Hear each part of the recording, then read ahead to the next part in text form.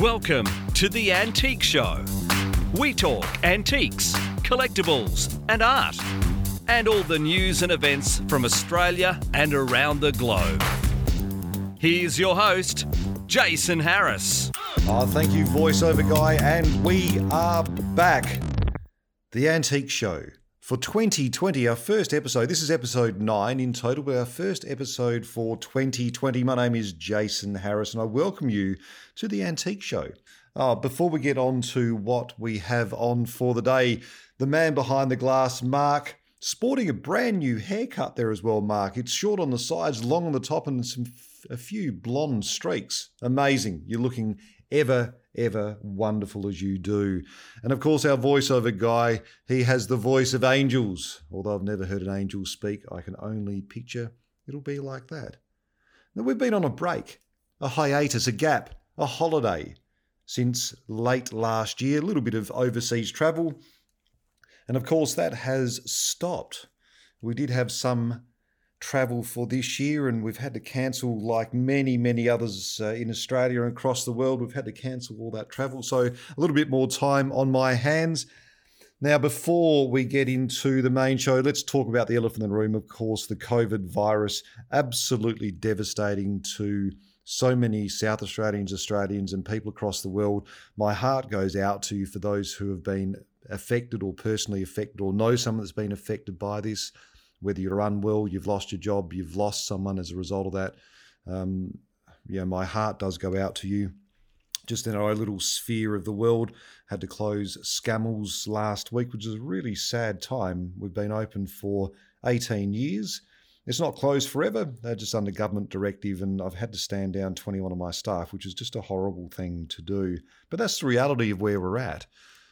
So what are we doing today? We're going to talk about antiques. We're going to try and bring a little bit of light into the darkness that we have at the moment. Talk about some fun stuff, some antiques. We're going to talk about collectibles. In this week's episode, we're going to talk about Flambe. What is Flambe? So just a little bit of an update on what Flambe is. We're going to talk more about Barsony. If you don't know what Barsony is, have a look at around some of the shops, if you're allowed to get out, the antique shops, or Google online Barsony lamps. They are absolutely beautiful. And we're also going to talk about weird things people collect. This week's episode, cereal boxes of all things. Who would have thought? People collecting cereal boxes. All right, let's get into the show with the first session. We're going to talk about the news. Okay, heading the news out. Now, despite the constant coronavirus threat, collectors bid enthusiastically at Leskey's Auctions Melbourne sale of toys, trains and models on March 22nd. The feature piece was a Yonzawa 58 Atom Jet Racer tin friction space toy, circa 1958, 69 centimetres in length, and it was believed to be one of the largest tin friction toy cars ever created by the Japanese toy industry. And that's sold for $5,500 for a tin toy. Quite an amazing price, really. And moving over to some art, Davidson's auction sale of Australian International Art last Sunday 2 weeks ago had a combined low estimate of $444,000 for the 472 lots. The sale proved to be quite successful, with an 80% clearance rate and a total hammer price of $450,000. It was quite interesting because in the week before the sale, Principal Robert Davidson had informed prospective buyers that the auction house would absorb the online bidding fee of 5% charged by online auction platform Invaluable. Now, that's quite an interesting move because that eats straight into, if you charge, let's say, 20% buyer's premium and you're giving away 5% back or waiving the 5%, you're essentially giving away 25% of your gross, which is quite an unprecedented move, and it may have eliminated major barriers to online buyers. Now to international news. We talk about Baroque, and we don't mean something that's dropped on the floor, but a 17th century Baroque ivory plaque depicting Pieta, attended by angels and putti, sold for €280,000. Now this is despite it being listed by a Genoa auction house, Wayans, on March the 3rd for just €600 to €800, and just goes to show the power of the auctions and the market, even during this time. And you think this is the 23rd of March. that a piece like this, as rare as it is, by Johann Christoph Storer, could be sold for €280,000. Now, we're going to talk about gaming boards. Now, this came out of a valuation day in Tunbridge Wells that led to a consignment of a 16th century Augsburg rosewood and bone gaming board. It was given an estimate of £10,000 to £20,000 and offered for a sale at Catherine Sutton on February 26. It finally sold for £30,000 to an overseas buyer. And the vendor recounts that they found it on a scrap heap in London's East End in 1970, and they had little idea of its date or its rarity. Okay, into posters. Now, we've covered posters so many times before on the Antique Show, and it goes without saying they are probably one of the highest priced and most coveted collectibles out there. And this is no different. A rare 1933 Universal Studio horror film, The Invisible Man poster, which measured 68 by just over 1 metre. It was a one-sheet stone litho, and they had it guided around about $125,000. This is Heritage Auctions. You haven't even been onto Heritage before, go onto it now. I think it's something like HA1 or HA.com. Have a look at Heritage Auctions. So this single sheet stone litho poster sold for $152,000. Now, it's quite a rare offering, and the auction house said this is only one of a very small handful of Style B posters that are known to exist. And into other posters, The Who. Who doesn't know The Who? Well, certainly if you are younger than 35 or 40 years old, you probably don't remember The Who, but those who are as my vintage or even older again, you'll know The Who. Anyway, there was a poster that advertised an early gig at the short-lived Blue Moon Club. Now, it had an estimate of £200 to £400. It measured between 72 and 95 centimetres. It came up at a sale in Corsham near Bath on the 12th of March, and it sold for £11,500. How exciting is that? Now, there are a few pieces that make or have made a greater physical or financial statement than the Persian bird. It was a monumental, or is a monumental stoneware vase that stood 63 centimetres high. And this is made by State Murray Potts. Now, multiple bidders bid this piece up from the opening price of £1,500, and it eventually sold at Woolley & Wallace's for £28,000. Now, how's this for a very unusual story? And the final story in the news today, a hawk bell. Now, I've never come across a hawk bell before. I'm going to look it up. A hawk bell was inscribed by HRH Prince Julep Singh of Mulgrave Castle, was hammered down for £5,500. Now, the bell came along with a £2 reward offer to the finder of the bird who would return it alive to the country house near Whitby, where the prince lived from 1858 to 1862. Now, originally had a price of £80 to £120, and the bidding opened to a very loud and enthusiastic Indian bidder. The bell eventually sold to someone in Netherlands for £5,500. We're going to look up what a hawk bell is. Anyway, that's it for the news. I invite you to visit Learn Antiques, where you can read, watch, learn and grow. www.learnantiques.com.au. There's articles, news, video and podcasts, and it's all for free at Learn Antiques. www.learnantiques.com.au.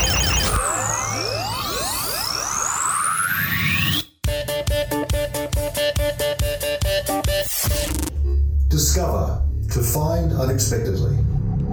Now, this is one of my favourite parts of the show, where we get to dive deep into something that's collectible out there with Discover.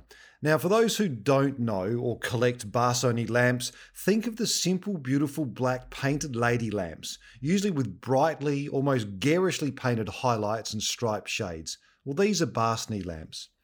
Now, George Barsony was born on the 15th of November in 1917 in Hungary. He was a talented sculptor, and even at the age of 21, he produced his first major sculpture, which is the 2.2 metre bronze statue of St. Francis of Assisi. Now, Barsony came to Sydney as a refugee in 1949, and shortly after met his wife, Jean Bird, an immigrant from England. They moved into a home in Bankstown in 1955, and they opened up a small workshop that eventually became Barsony Ceramics. The company operated during 1950 to 1970, had a factory on Guernsey Street in Guildford, West Sydney. Most of the Barsony ceramic products were decorative items such as figurines, lamp bases, candlesticks, figure vases, wall hangings and bookends. They also produced items under the brand Venice and Silver Cloud, but these are rarely seen in the market. The most popular of the Barsony's ranges are its porcelain lamps, often referred to as Barsony lamps. Makes sense, doesn't it? What separates these from other lamps are their highly decorative bases. Barsony lamps are distinctive because of their black colour scheme and distinct base, carefully crafted figurines in graceful poses. Some Barsony lamps have hidden light bulbs, while other pieces don't even have any, despite being called lamps. Despite not being a functional source of illumination, Barsony lamps are beautiful enough to be displayed as works of art. Now, the Barsony ladies are known for their soft round edges, rounded breasts, unlike similar figures that have more pointed breasts and bright red lips. The black figures are contrasted by splashes of colour on their clothing and accessories. Now, while some might find a few of the Barsony lamps politically suspect, many pieces are notably elegant for the feminine poses added to their aesthetics. Each piece was hand-painted, making each piece unique and most desirable for collectors. Some had accents attached to them. For example, the Barsony's ballerina lamps have pearl drop earrings. Now, the shades themselves were quite amazing. These are all handmade by Jean Barsony.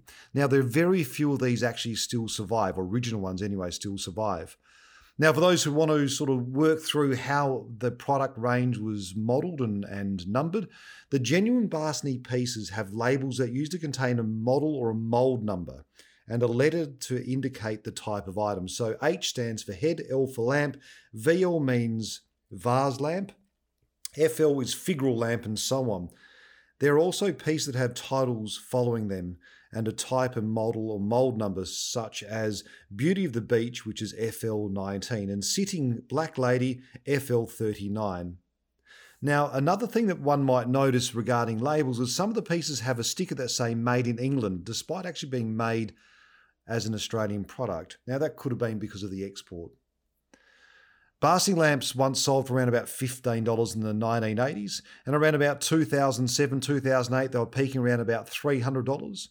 Now, we've sold them on our online sales for anywhere between $300 and $800, depending on the model. Now, collectors are advised to take extra care in purchasing the lamps that are often passed off as Barsony, and these are Barsony's style.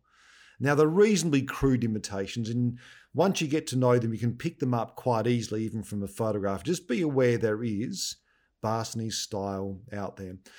There's very little information out about Barsony and the company, other than we know there's been a huge resurgence in the interest in Barsony lamps.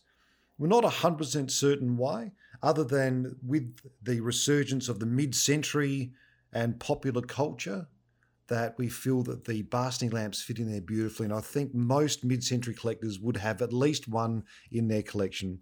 But whatever the reason, Barsony lamps are quite unique decorative pieces, and they've captivated a generation and may continue to do so for some years. Barsony. Ready, go!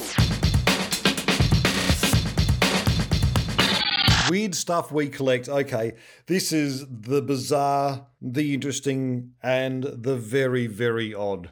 I'm always amazed about what people actually collect. I mean, I've got friends who collect some reasonably sensible stuff, toys and jewellery and watches and pens and all that type of stuff. Then there's the fringe dwellers of the collectors. Now, they are their own subset, and I mean that politely. They are still an amazing group of people. But they have some very odd tastes, and whether they're inspired by generations past, by their childhood, I really don't know until we delve deeper into this. But they collect some pretty weird stuff, and we've seen over the last few episodes where we dug a little bit deeper into weird stuff people collect, and we've come across, cereal premiums and toenail clippings, then, actors and actresses' hair of all sorts of things. People collecting salt and pepper shakers, cat figures and all sorts of stuff. Anyway, this week we're going to talk about cereal boxes, and it actually comes from a reasonably serious not serial, but reasonably serious background. Now, it took a young doctor from Battle Creek in Michigan named John Harvey Kellogg, you know where this is going to go, to make cereal fully mainstream. His lighter, crispier cornflakes, that was the original one produced, was created to feed sanitarium patients. Now, practically an overnight success. And by the early 1900s, there were dozens of cereal companies that popped up in Battle Creek. Going back before Kellogg produced cornflakes, the first cold breakfast cereal was invented in 1860, quite a long time ago, called granular. Now, it was never quite captured the hearts of the American consumers due to lack of convenience. You literally had to soak the nuggets overnight in milk before they can be consumed without chipping a tooth. And it probably wasn't that tasty either. Apparently, granular was made from graham flour and water. I couldn't think of anything more tasteless than that. Now, it wasn't until after World War II that the cereal companies began targeting kids. And in 1948, Post introduced, and Post is a cereal production company, or a food company, introduced its first sugar-coated cereal called Sugar Crisps, along with an animated TV commercial, and its competitors quickly followed suit. And in 1951, Kellogg's unveiled its feline mascot, Tony the Tiger, who convinced kids all over the nation how great it was that the company's frosted flakes should be consumed every morning for breakfast. So keep with us here. We're going. Let's introduce Dwayne Dimmock of the US. Dwayne Dimmock has over 10,000 boxes in his collection, and the most prized of his specimens is an original Kellogg's cornflake box from 1906. Can you imagine something lasting 114 years, made of cardboard with what I can only assume to be some spot colour or some pretty basic graphics on it? This has survived from 1906. And it only survived, and this is the interesting part, it only survived for the decades is because it was used as padding for the back of a picture frame. Now, we know we also recently paid $450 for a box of cereal. That's nothing in comparison to an unopened package of Post 10. So again, Post is a cereal company. Those little packs of 10, I remember taking these away camping with us. A pack of 10 mini cereals, an unopened box or set of these sold for $2,550 on eBay. Now, that was dating back in 1961. That's when they were made, not when it was sold, obviously, because eBay didn't exist back then. And just a few weeks ago, a box of Quaker Crisps of the similar era, 1961, sold for $2,100. So next time you're fossicking through your grandmother's cupboards or your mum's cupboards, the backs there, the deep dark corners, have a look at some of the old cereal boxes. Now, I'd like to take this story a little bit further than just cereal boxes, and that is packaging in general. And it wasn't that long ago, I think about 3 or 4 weeks ago, we sold a large group of vintage packaging of 1960s, 1950s, 1940s and the likes. Some mostly Australian brands as well, sold for $2,800.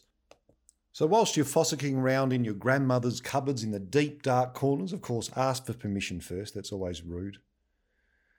Look out for packaging, not just the cereal boxes, but packaging, vintage packaging of all sorts. These are the things that can easily be thrown away, but are really worth some great money to collectors. Cereal boxes on weird stuff we collect. Prepare yourself. Okay, let's go. All right, let's do a little bit of a deep dive into some auction prices from around the world and locally. And we start off with lot number 1135, a men's Oyster Tudor Submariner Rolex. And there's one of the top names of watchmakers in the world, been around for centuries now. It was a stainless steel one, an automatic. Lovely watch. It needed some work, but good original one, sold for $6,100. Now, Royal Winton, for those who remember the chintz pattern, that's the all-over pattern. And I remember the days 1990s, between 1990 and 1995, where all-over pattern absolutely boomed. And I'm talking about selling a small teapot for around about $600 back then. Now, I was only earning $300 a week, so it was 2 weeks' worth of my wage for a teapot. So last week, lot number 1256, a hazel pattern, so that's the black reserve or background with these delicate little flowers of pink and yellow and blues and purples.